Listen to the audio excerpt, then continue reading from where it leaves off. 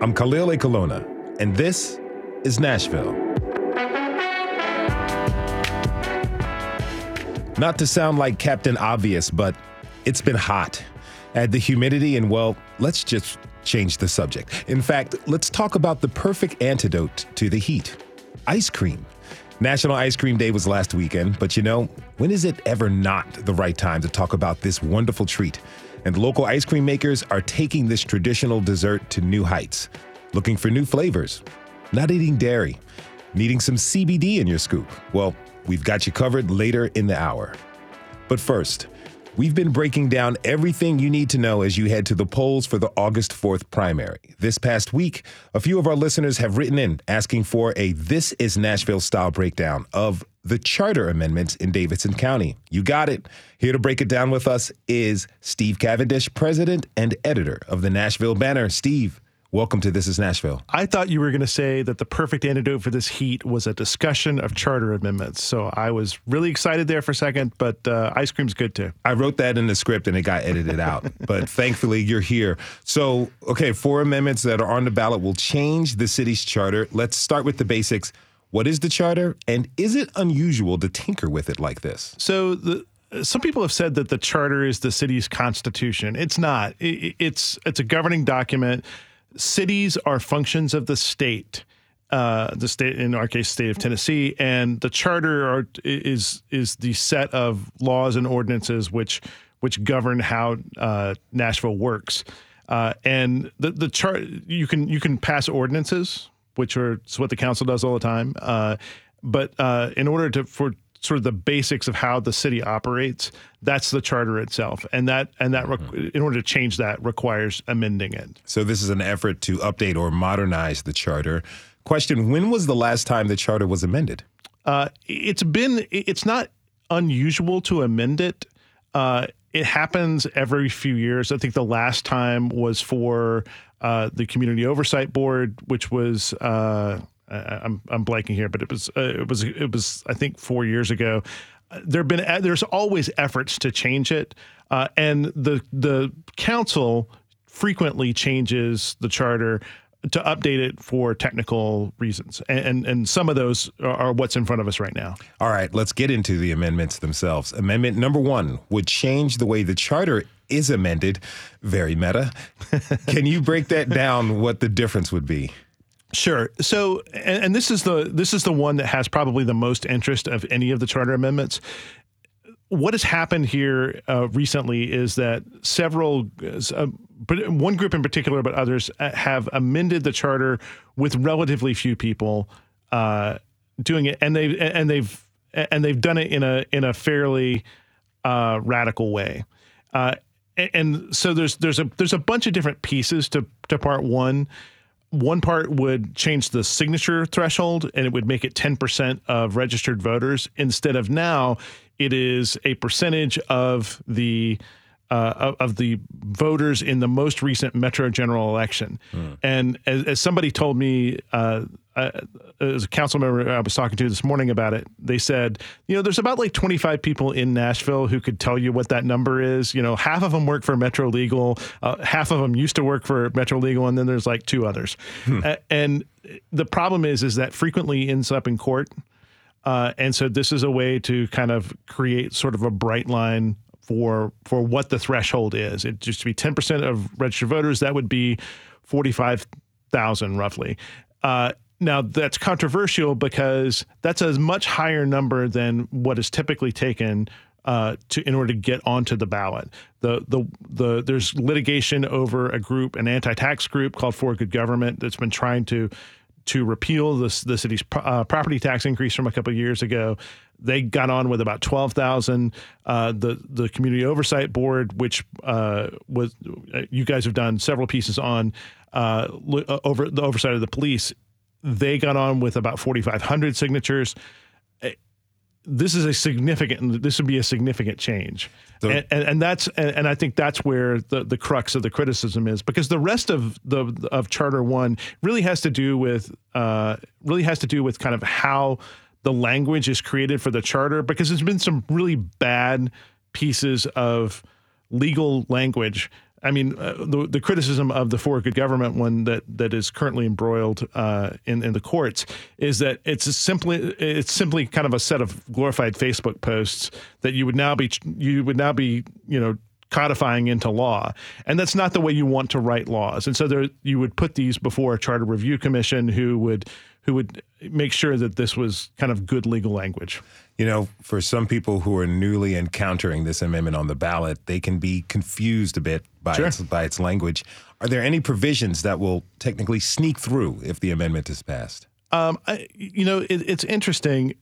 So there's a couple of good pieces out there I would suggest people read on this. Sekou Franklin, who's an MTSU professor, wrote a piece on Medium. You can find Councilman Bob Mendez wrote a really kind of detailed explanation of this as well. And I think Sekou's piece takes a really hard look at what it would take, the effort. You're changing the effort that it would take from the grassroots to be able to put on to the charter, because it's not just that you would have to get all of these signatures. It would cost an extraordinary amount of money to be able to do, if you wanted to mail out, and then, you would do it, you would pay postage returned. You're talking about, six figures at least in order to be able to do a mailer to all the registered voters in the county. And for a grassroots effort, I mean, that's just simply not there. And what people like Franklin would say is that, you're turning this into something that only moneyed interests can change. The flip side of that is and this was not controversial in the Metro Council. This got 40 votes or 39 votes, because I think they were down one person. It's a bipartisan sort of measure. The Republicans and Democrats on the council, even though it's a nonpartisan thing, all sort of agreed to this, that you shouldn't be able to change the charter with less than 1% of the less than 1% of the city kind of putting things on the ballot. Mm-hmm. So, in general, how would the city benefit if this passed? I think it would. So the current For Good Government stuff is, and we don't want to get way into the weeds on this, but it's going to cost the city about $1 million in litigation. It's currently waiting to be heard by the Tennessee Supreme Court.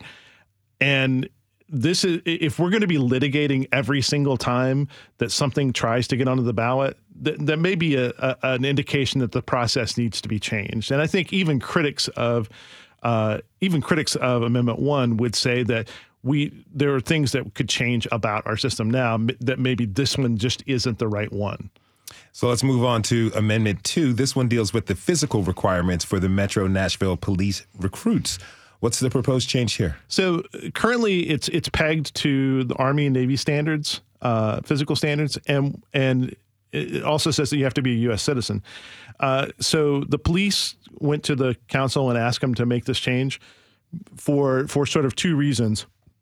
One is to not codify it to exactly what the Army standards are, because we're not really building an Army for for Nashville, and they want flexibility for the Civil Service Commission to be able to set it for and have those evolve and change. The other piece of that is there are a lot of green card holders who have served in the U.S. military, and this would make them eligible. If you have military service and you're a permanent resident, then you could also be a police officer. Has there been any pushback to this amendment? No, virtually none at all. And this one and the other two are what you might call technical sort of changes to the charter, in that you want to do cleanup on this from time to time. Okay. Now, Amendment 3 involves Metro Public Health Department. What's going on there? So this would change. And make clearer some distinctions between the Metro Department of Health and the Board of Health. And there's one really interesting sort of piece in this that I think we've learned from the pandemic. So currently, the director has to be a medical doctor. What this would allow you to do is it would cast a wider pool of candidates for that director position. And if you had someone who wasn't holding a medical degree, then you would bring in a chief medical officer as well. what this would open it up for is people that have specialized in the study of public health. And I think in a post-pandemic sort of environment, that's a really smart move because there are all sorts of people who would be qualified to look at a public health system, but they took a different route. They got a master's or a doctorate in public health, not an MD. What else is the amendment changing? It just cleans up some language kind of within the charter to look at the Board of Health, and there's some clarity pieces that we've kind of stumbled across here over the last 6 months. And Amendment 4 is all about the Nashville Department of Transportation, right? Right. So in the past, Public Works has been sort of two things. They're the people who fix your potholes, but they're also the people who pick up your garbage, and a few other things. But those were the big functions of them.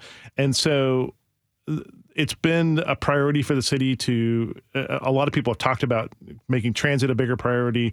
The mayor had wanted to make to create a Department of Transportation for that reason, to sort of emphasize it, and this basically takes the old Public Works Department and makes it a Department of Transportation, and it moved garbage over to the Water Department. And so and you guys have done shows here kind of like on the problems with garbage here. You guys have been talking to Scott Potter and others in the Water Department, and that's a change. The council moved that over, and then that's out of compliance with what the charter is. So now they have to change the charter in order to sort of be in compliance. So if this passed, would the Public Works Department go away? By name, but not by function. All of the functions of Public Works would be in other places in metro government. It's not like we're just abolishing trash pickup all of a sudden. Oh, please no. Please no. Steve Cavendish is the president and editor of the Nashville Banner. Steve, thanks so much for being here. Thanks for having me. Appreciate it. We have to take a short break. When we come back, we are digging into some ice cream. We want to know your favorite flavors. Tweet them at This Is Nashville. We'll be right back.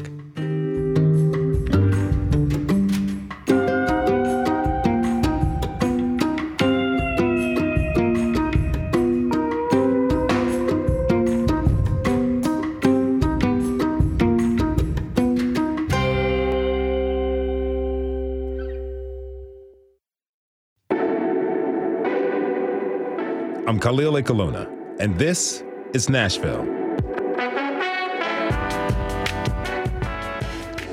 If you'll allow me to, I'd like to recite a very famous poem in honor of today's topic. I scream. You scream. We all scream for ice cream.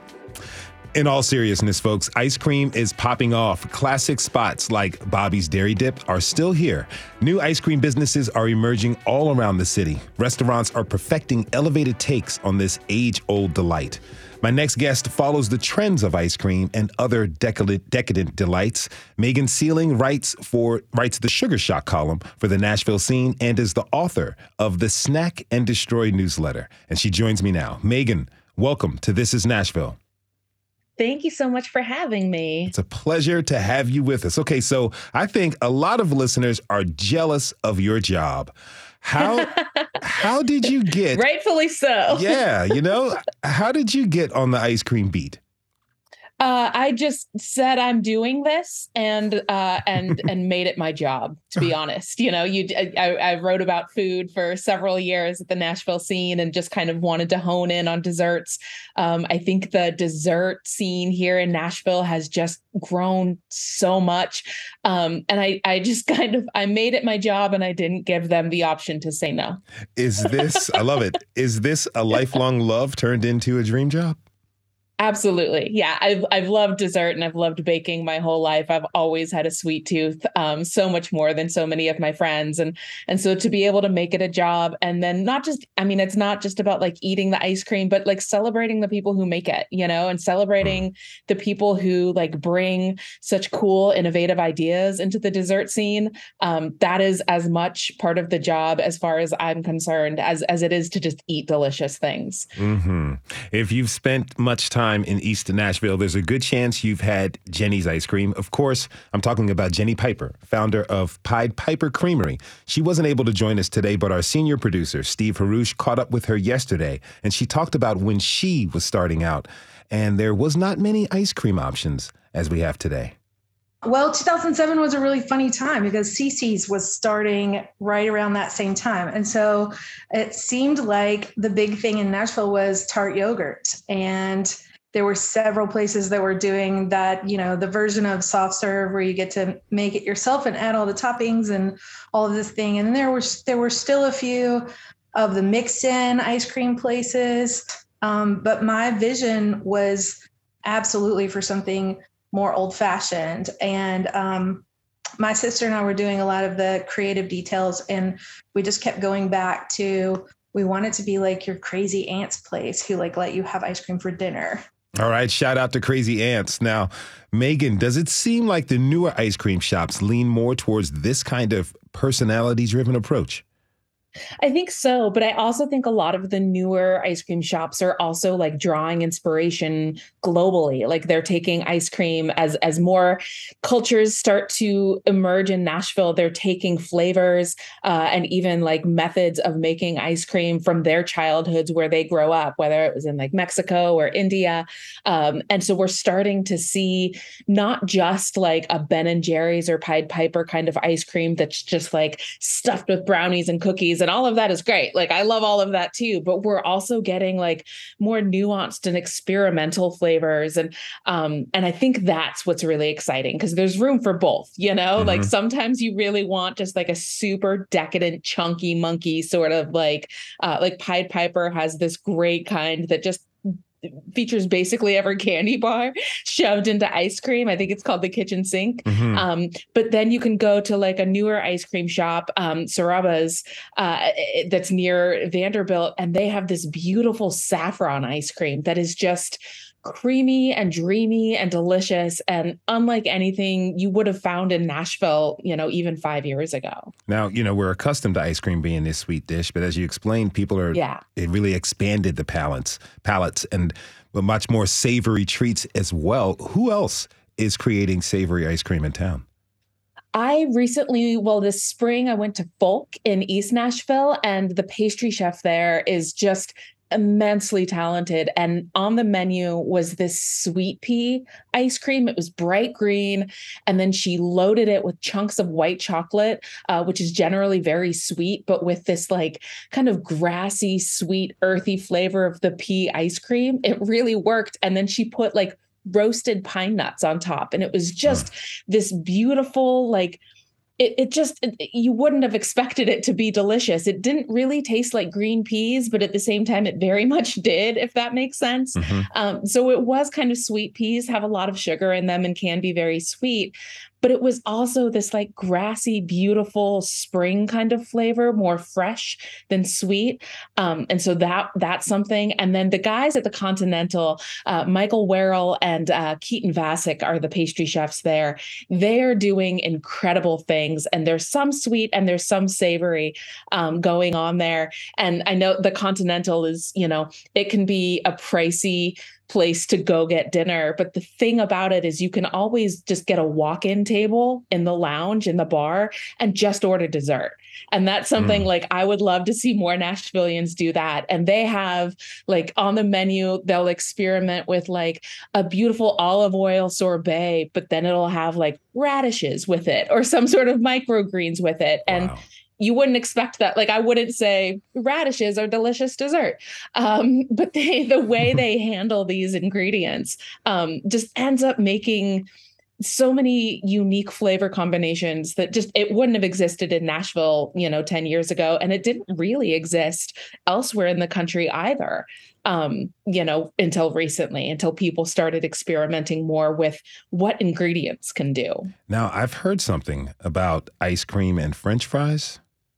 Yes, Fries. It's called, so on 12 South, there's a place called Fries Cream, and it's a combination of fries and ice cream. Anybody who's sat in a Wendy's drive-thru probably knows you dip your hot French fry in your chocolate frosty. So what Fries does is they elevate that. It's the perfect junk food. I love dipping fries in ice cream and malts and milkshakes. And so Fries makes these wonderful, especially crispy fries, and they'll put savory toppings on them. You can get, smoked paprika, you can get Nashville hot spice on your French fries, and then they're soft serve and they make their base from scratch. So it tastes better than a Frosty. No knock to Wendy's. I love a Frosty. Yeah. But Fries' soft serve is a better quality, and you can get fresh fruit on it. You can get cookies, you can get hot sauce, whatever, and then dip your fries in the ice cream, and it's just this flavorful explosion, super decadent. But I mean, it's fries and ice cream, and the fact that this is only just now being introduced in the last year or two blows my mind. It's the perfect junk food concept. Sounds like perfect for a cheat day. If you're just If you're just tuning in, this is Nashville, and I'm your host, Khalil Ekalona. We're talking this hour about all things ice cream. What's your favorite flavor in town? Tweet us at This Is Nashville. My next guest is an ice cream innovator, ice cream historian, and the founder of Saturated Ice Cream. Lokolani Alabanza, welcome to the show. Hi. How are you? I'm well. Thanks for having me. Thank you for being with us. So the product you make at Saturated Ice Cream is different from the traditional dish. How did you flip the script, so to speak? Well, the pandemic allowed that to happen. So I was used to making dairy ice cream, and so my company is basically plant-based, hemp-derived CBD, which is a mouthful. But plant-based is sort of the future of ice cream, so it made it a little harder to transition. But there are so many people out there that are lactose intolerant, and I know that they need plant-based, delicious ice cream, but they choose not to, and that's fine. I am one of those people, lactose intolerant, but I still love ice cream. So how can plant-based help me and others who are non-dairy? Well, it just won't upset your tummy, which is the number one thing. But also you want a good mouthfeel. You want your tongue to have that fat coating that dairy does and give you that same sort of nostalgia, evokes this thing, which is my big thing. That's I love food nostalgia. I talk about it immensely all the time.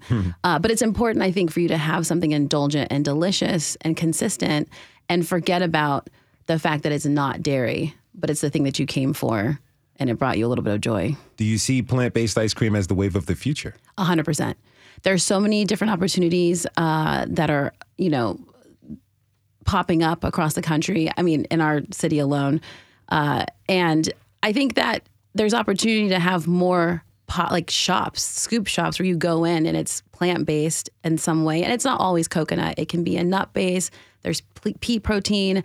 There's people that are making it out of yeast from beer. So there's so many different variations of it. It's just how committed are you to making a good product out of that? Now, how did you come up with the idea to use CBD in your ice cream? So I had, it's legal. It's sort of the Wild West here with the CBD route. I actually had a friend, dear, beautiful woman. She was a quick, wonderful friendship, but she actually passed away from cancer. And she talked about how the CBD had helped her. And so I thought, whoa, what if you had CBD or had ice cream, but you had your drugs administered in the ice cream, but it brought you that type of nostalgia in those last days. And so I sort of thought, okay, how do I do this? And I had no idea. I was really not a scientist. I was throwing whatever into a container, making it happen. But my incredible neighbor has given me an education on what CBD does. Okay, now for listeners, we had a past show on CBD and cannabis. Go to thisisnashville.org to check that out. Now, how much CBD are we talking is in your ice cream? Not a lot. So 4 ounces is about 20 milligrams is what we put in 4 ounces, which is a pretty good introduction. And we also use isolate powder, so there's no taste. So you wouldn't know if I gave you one without and one with what the difference was until the effects later on. Now, dessert columnist Megan Sealing is still with us. Megan, have you tried saturated ice cream? I have, and it is incredible. Yes, I have. I am a big fan. So what do you think about the CBD trend? I think it's great. Like, I think it's definitely one of those things that has sort of I don't want to say a bad rap, but like people just aren't educated on it a whole lot. And it's something that is actually popping up in desserts more and more, like thanks in part to saturated ice cream, but a lot of bakers are also starting to use it in their treats. And I think because so many people do benefit from CBD, I think that like Lokalani said, like it's just a wonderful way for people to be able to have a treat, but then also like if they use CBD to relax or fight anxiety or help them sleep or whatever, then they can also have that sort of helpful medicinal effect too. And I mean, I would love to be able to take vitamins and medicine that tastes like candy. That's the dream, right? And so I'm a big fan of that. And it is something that's popping up more in the dessert world, but definitely saturated is the first one to do it in ice cream. Lokalani said plant-based ice cream is the future. Are you feeling that as well? Yeah, for sure. I think like I am not lactose intolerant, but I know that like ice cream is so decadent and so rich and like it can be a lot, you know, even if you are able to digest lactose and dairy, it's a lot. And I just think vegetarian and veganism is the future personally in a lot of ways. So I'm so glad to see ice cream is going that way. And the fact that between saturated and then there's also Coco's here in Nashville, which is a vegan, like plant-based dairy place. It's over in One City on Charlotte. It's so creamy and so rich and so luscious. You would never know that the base wasn't dairy, you know, like they have done, a lot of chefs have started doing some really incredible things, kind of getting down to the science of ice cream and what makes the textures so good. And they've been able to replicate that. And in some cases, I think both in saturated and Coco's cases, it's even a little better than some traditional ice cream. It's just smoother. And the flavor comes through more with like the high fat content of like coconut milks and different like plant-based creams. I think it definitely at least has a place in the future, if not is the future. Okay, listening to you talk makes me want to get a scoop right now. Megan, you know, what advice would you give someone who is thinking of traveling the city in search of the perfect scoop of ice cream? Oh man, it really depends on your mood. And like you said earlier, like this heat wave is really gnarly. And so it depends on your mood and depends on kind of like what you're craving. If you want to try something new, that's the great thing about everything that's happening right now is there are so many places you can say, I want to try something I've never tried before. Like there's Sarabas on 21st Avenue, and they do all like Indian inspired different kinds of ice cream treats. You've probably, unless you grew up in India or are familiar with Indian culture, you probably haven't had a lot of what they have to offer. And so if you want to try something new, do that. You can go to La Michoacana Premium on Nolensville Pike. They have made in-house Mexican paletas just in every flavor you could imagine. And they also have ice cream if you're up for that.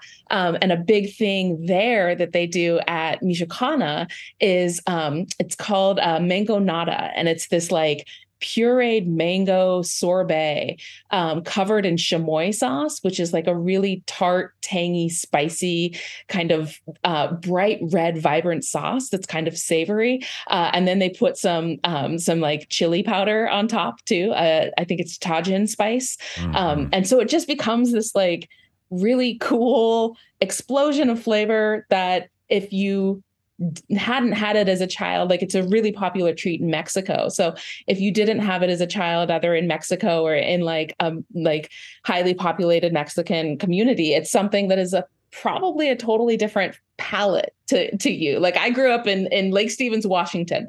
And so my ice cream was like Breyers. Okay. And so the first time I had a mango nada, I was just like, where did all this flavor come from?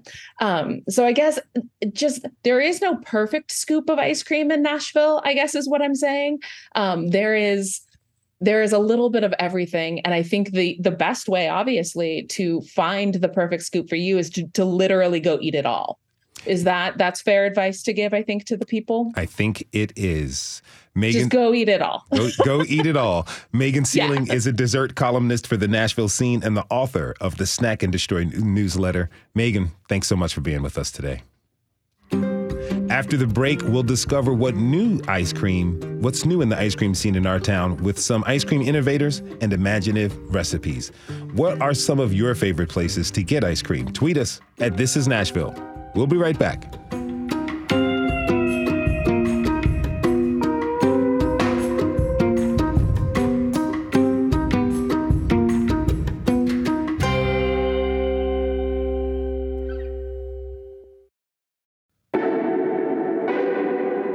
I'm Khalil Ekolona, and this is Nashville. Ice cream has come a long way since I was a kid. I remember when chocolate chip cookie dough was the newest rage. Now there are flavors I've never thought of, much less tasted before. My next guests are making their mark in the local ice cream scene with their innovative approach and flavors. Sam Brooker of Coco's Ice Cream and Guru Singh of Sarabas Creamery. Welcome to This Is Nashville. Thank you so much. Thanks for having us. Sarabas, pardon me. I'm sorry about that. Now, Sam, how did you get started making ice cream? Oh, gosh, condensed. All right. Well, first I met a woman who is now my wife, and that's a big part of the story because the concept came from a conversation. We were down at a tech conference down in New Orleans.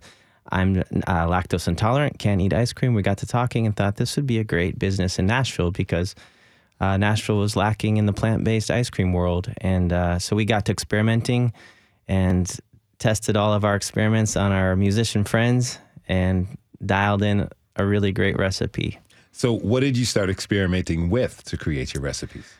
Well, at home on a very small ice cream maker, we used coconut milk as our base. And then there's some subtle differences in how you make dairy versus plant-based. And that's what we had to figure out. So we have a proprietary way of making our ice cream that kind of mellows out the coconut. So yeah, just a lot of testing and experimenting. Now, Guru, you work alongside your wife, right? Yes. Now, what gave you the inspiration to take your shared love of ice cream and turn it into a business? We used to make the ice cream for our friends and family for maybe 9-10 years at home. It's the same like Sam. We have a small machine, try to get to some flavors. And we didn't think about to start any business, but ultimately after pandemic and these things, so we think, well, let's see how it's going to go. So we tried to give it a shot. Let's see. Okay. What were you doing before that? We both are the software developers, me and my wife. We used to work in the IT before. Okay. That's quite a jump. Yes. Now, how is Indian ice cream different from what we're generally used to in the U.S.? It's more creamy and it's more dense. And how we make it, it's made at the different RPMs, how we the American like here ice creams are made. So we try to, it churns at very slow speed to make it a little soft, and it has a little bit of more fat content to make it more dense and creamy. Now, do the RPMs make that much of a difference? It's pretty, it makes a lot of difference in the consistency of that. Yeah. Now, Sam, your wife and business partner is originally from the Netherlands. Is there a different standard there for ice cream? Yes. In fact, in making Coco's, that was our goal, to create more of a European-styled ice cream. And we were talking about this before the show, that here, like, add-ins are a lot of fun, but if you go to Italy, it's all about the ice cream, just pure flavors. Chocolate is the best chocolate, those kinds of things. Lemon ice cream is the best lemon ice cream. So at Coco's, we try to kind of have that balance of very pure, really great ice cream, and then for fun, we have some flavors, like, of course, cookies and cream and just the basics. So. Okay. What's one of your favorite flavors? Oh my gosh. We make a really classic green mint chip. Is really, really good. My sister would love that. Lokalani Alabanza is still with us. Lokalani, you've been a pastry chef for 20 years, but you've also been working on a book about the history of African Americans and ice cream. Yes. What inspired you to do that? Well, I love food nostalgia. My maternal grandmother was from Cleveland, Tennessee. And so when I was born on the West Coast, California, raised, very proud of that. And I found myself here 7 years ago, and I realized the South is about sustainability and in a way of food ways. And I thought, oh my gosh, it's about how do you take these stories and turn them into something else. And so what happened is I found the name of a woman named Sarah Estelle. She was a Black free entrepreneur in 1840 Nashville, and she owned an ice cream saloon here. And so when I found that out, that sort of is what triggered wait, I'm a Black entrepreneur female here in Nashville making ice cream 180 years later. And so I started digging deeper, and it sort of opened this, this incredible, beautiful place that has a lot of names that I think that people don't know about. And it's sort of there wasn't a place to jump off of. So I had to create that for this book, which was kind of wild. Can you tell me more about Sarah? Sarah's amazing. So Sarah, there's not a lot. She came from North Carolina. She owned a boarding house and she owned an ice cream saloon on what is now 4th and 5th Street, which was then called North Summer and North Cherry. There's actual documentation and articles that she's known as the Queen of Ice Cream. And so the church that was next to her, McKinley Church, I believe, they would come out after choir practice and go and have ice cream, and they would talk about that, and then they'd go back and sing after, and so she did a lot of parties and she catered a lot of food. And then the war hits, 1860, so she's around for 20 years, and all of a sudden she sort of just disappears, so that no one knows where she went. There's no grave, there's no photographs, but we do know that she existed, and she was just amazing. I mean, yeah, she owned a boarding house and a saloon, so I know she had a knack for handling people. Yes. What was special about her recipes? So the thing with that is there aren't any recipes, but when you look during that time period, there were really interesting things that you would think were modern today, but they were being made then. So for instance, during that era of 1840, Parmesan ice cream was very popular. Parmesan which made sense. ice cream. Yeah, so you have a block of dry, hard cheese, right, that would, it would last that journey and get here. And so I thought, well, maybe I should make some. So it's a really interesting, delicious flavor, but you have to use the good quality. So you've tried to replicate some of this. 100%. Like I can't not. That's the thing. I am a stickler for just making weird things and putting them in ice cream all the time. Now, how does it feel to be continuing a legacy that many people don't know about?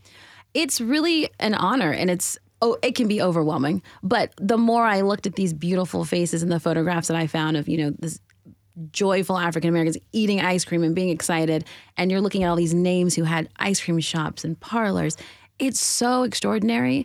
And it was about innovation, and it made a lot of people wealthy, and it's just sharing that story. And so I think that brings me joy, knowing that I get to share that and their legacies in the book that's coming out and in my own ice cream recipes.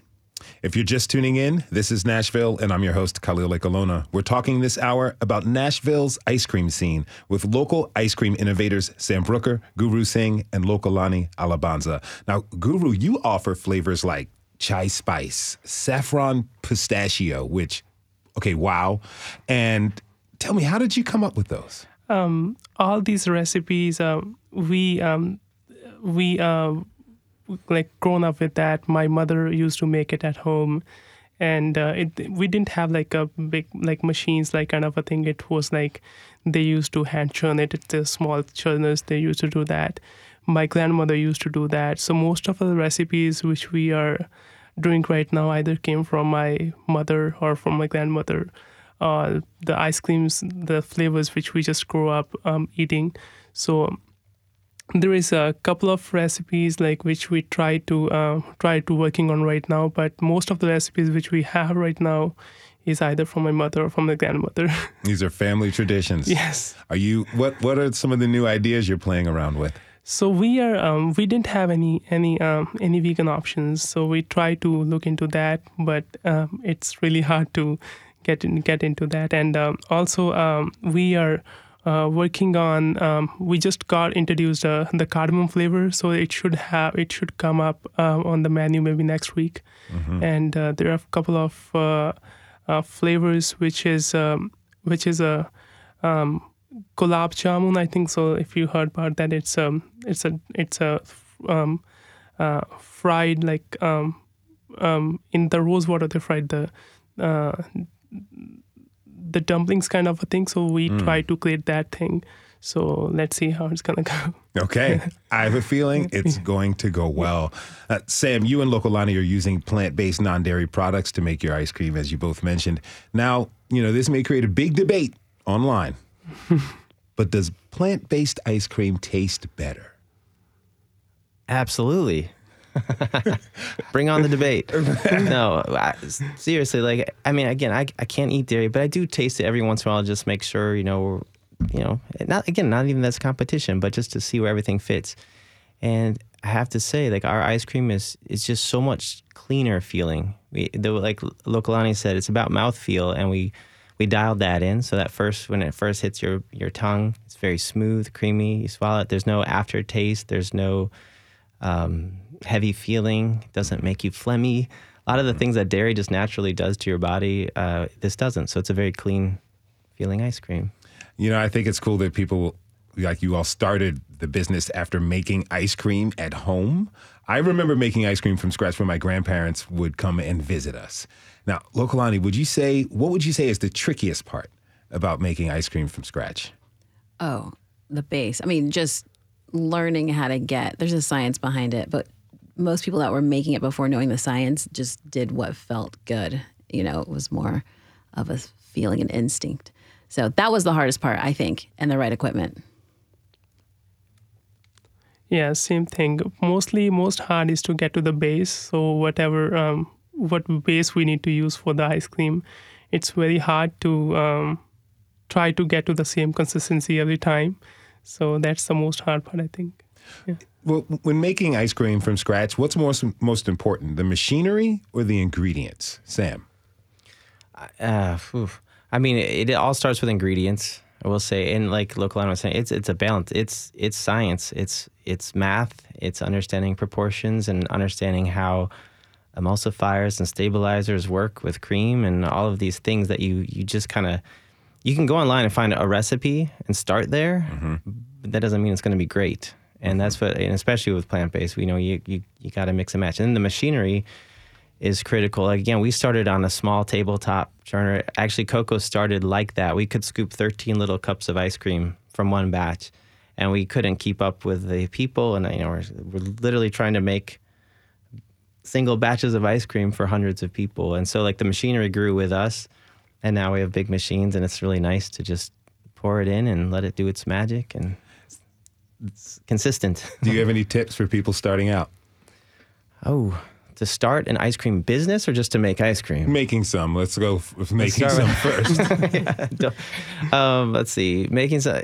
Just start online and have fun. It is all about the base initially. So lots of experimenting, lots of sharing some not so good ice cream with your friends until you dial it in. Guru? Yeah, I think same thing. I think the most thing is it's very good to make the ice cream. It gives you a pretty good feeling if you get to the good flavors. It happens like we throwed a lot of the mix, like it didn't taste good, but it's after you get to that flavor which we are admiring to get, it gives you a very good feeling. Yeah, we got it. So I think if you want to see, you can also, there's a lot of links online. You can just look the recipes, but once you try to get into that, so it gives you a very good chance to see what will, if you put this proportion much, so it's going to give you that flavor. If you increase this much, it's very incredible to play with the ingredients and play with the proportions on that. Okay, I got less than a minute left. Lokalani, what is your favorite early ice cream memory? Oh, the ice cream truck. Handful of money running down the steps. I loved the strawberry shortcake and a Choco Taco till this day, forever. Yeah, mine was the Neapolitan, the chocolate, strawberry, and vanilla. Oh, yeah, I didn't like when they mixed. Oh. Yeah. Oh, I love it. I'd let it melt down. Sam, how about you? Real quick, 30 seconds. Oh, Neapolitan. Yeah. Is that what you're asking? Yeah. That's my favorite, yeah. That's what you done? Guru? Yeah, we, in my childhood, they have we have a small vendors. They come on the street and sell like small popsicles of saffron or those flavors. So those are the flavors which I always remember. Like on the hot day, I just used to get to the street and give them like a couple of dimes. So I just want some ice cream. Oh, nice. Yeah. That is awesome. That is Guru Singh of Sarabas Creamery. Thanks to Sam Booker of Coco's Ice Cream and Lokalani Alabanza. Sam Brooker of Coco's Ice Cream and Lokalani Alabanza of Saturated Ice Cream. Thanks to you all for being here. It's Friday. You know that means it's time for me to hop out of the studio and ride shotgun with a fellow Middle Tennessean. Today, I'm with Mario Ridley, owner of Big Guy's Ice Cream Truck out in Antioch. Grab your money and buckle up.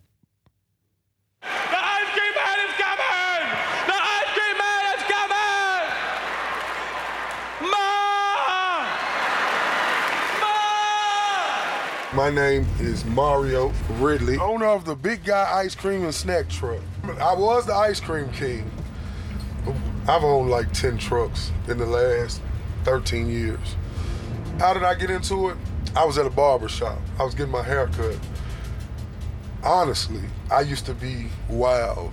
I used to rip and run the streets, in and out of jail. The guy that was cutting my hair, a good friend of mine, man, he was telling me, man, look, man, I know something positive you can do. He's like, I got this ice cream truck sitting outside. I was like, he's like, look, man, I'll give you opportunity. He said, don't give me the money. He said, I want $500 for the truck. It's already equipped with everything on it.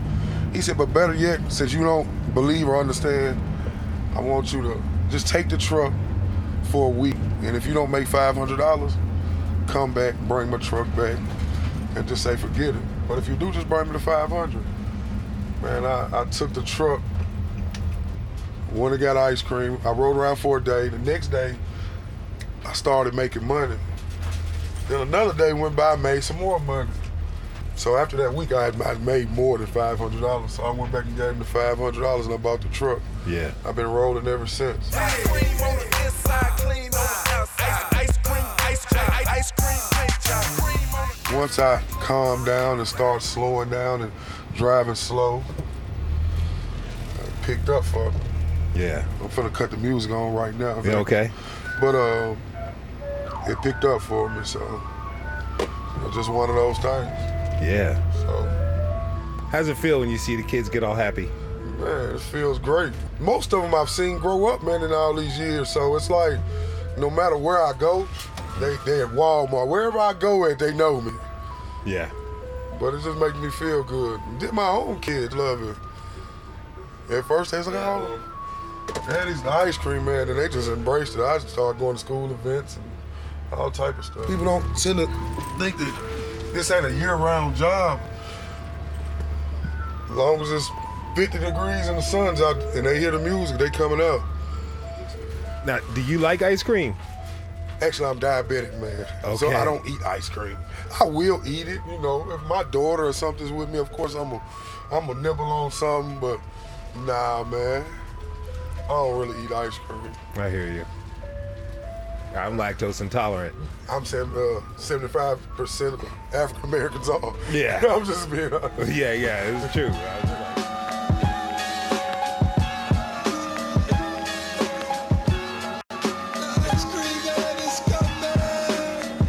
What's the biggest seller?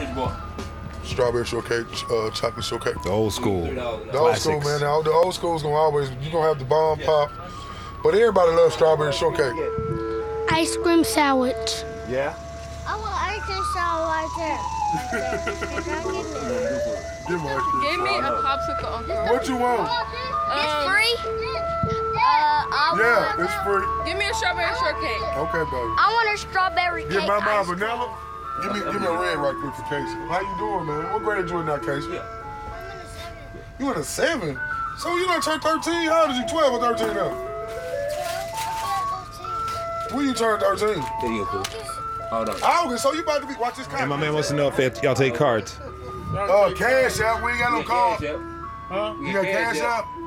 I ain't got cash out. Just give him some dollars. How many of them you got? What's up, boy?